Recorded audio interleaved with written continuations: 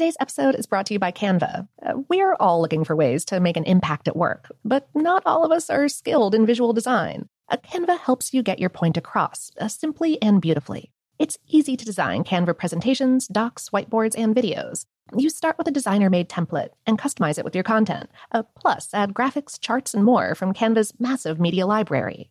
Whatever department you work in, Canva is perfect for any task. Sales decks, hiring docs, marketing brainstorms, employee videos, you name it. Anyone at work can design with Canva. Start designing today at canva.com. Designed for work. It's been almost 3,000 years, and Greek mythology has proved that it is not going anywhere. But it can be difficult to find entertaining and engaging retellings of these myths that aren't fictionalized. Lucky for you, I'm here. Let's Talk About Myths, Baby is the Greek mythology and ancient history podcast of your dreams.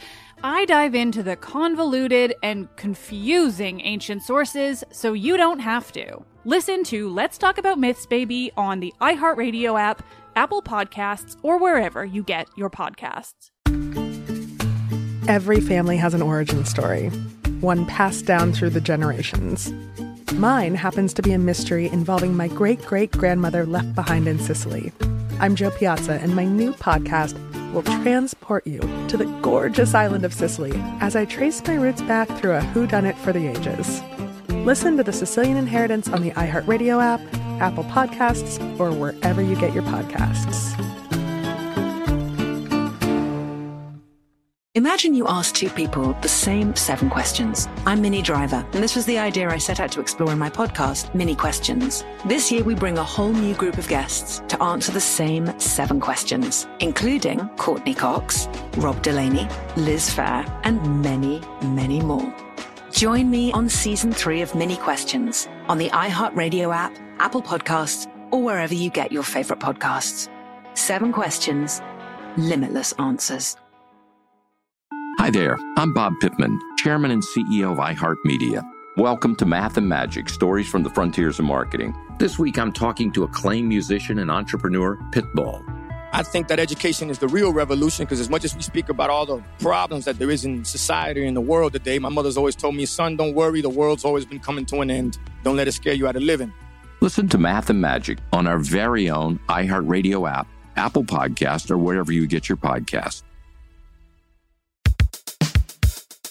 Welcome to Brain Stuff, a production of iHeartRadio.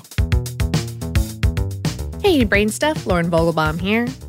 When you're on the dating scene, conventional wisdom tells us it's a good idea to maintain your appearance. Flamingos seem to know this too, and thus spend a lot of time smearing their necks with a secretion expressed by a gland on their rear ends. This secretion is part of why flamingos are usually a striking, fiery pink in color. But flamingos wouldn't have that color if they ate different foods. Here's how it works.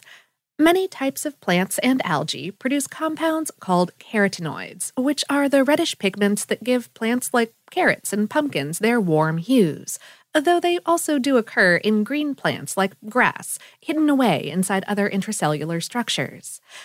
Carotenoids are a popular evolutionary feature in the plant kingdom because they help plants absorb light, which plants need for photosynthesis of water and light into energy. And carotenoids also help protect from the harmful effects of sunlight, among a few other functions. Further up the food chain, carotenoids also give color to animals like shrimp, lobsters, and salmon. Flamingos dine primarily on brine shrimp, which in turn feed on algae rich in carotenoids.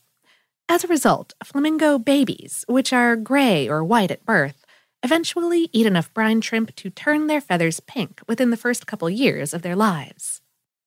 Their diets color their feathers from the inside out. But that's not all. A research focused on flamingos in southern France that was published in September of 2021 in the journal Ecology and Evolution found that these birds also smear their neck feathers with secretions that are rich in carotenoids that come out of the uropygial gland on their rump.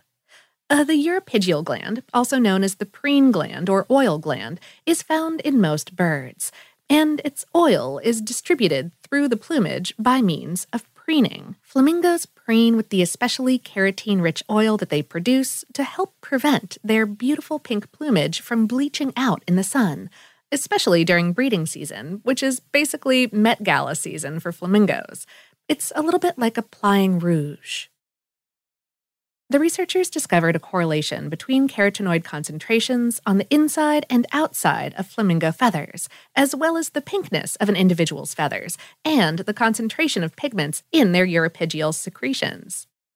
When birds stood out in the sun all day, their color faded, but that wasn't the case for birds kept out of the sun.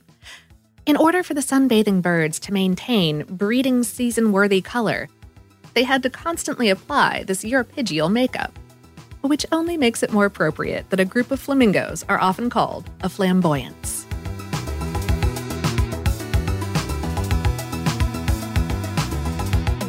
Today's episode is based on the article Flamingo Rumps Produce Rouge to Primp Pink Plumage on HowStuffWorks.com, written by Jessalyn Shields.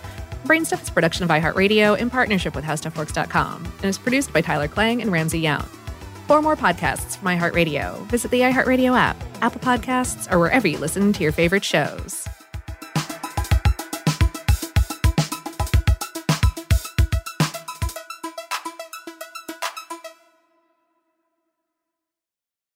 It's been almost 3,000 years, and Greek mythology has proved that it is not going anywhere. But it can be difficult to find entertaining and engaging retellings of these myths that aren't fictionalized. Lucky for you, I'm here. Let's Talk About Myths, Baby is the Greek mythology and ancient history podcast of your dreams. I dive into the convoluted and confusing ancient sources so you don't have to. Listen to Let's Talk About Myths, Baby on the iHeartRadio app, Apple Podcasts, or wherever you get your podcasts. My whole life, I've been told this one story about my family, about how my great-great-grandmother was killed by the mafia back in Sicily. I was never sure if it was true, so I decided to find out. And even though my Uncle Jimmy told me I'd only be making the vendetta worse, I'm going to Sicily anyway. Come to Italy with me to solve this 100-year-old murder mystery. Listen to The Sicilian Inheritance on the iHeartRadio app, Apple Podcasts, or wherever you get your podcasts.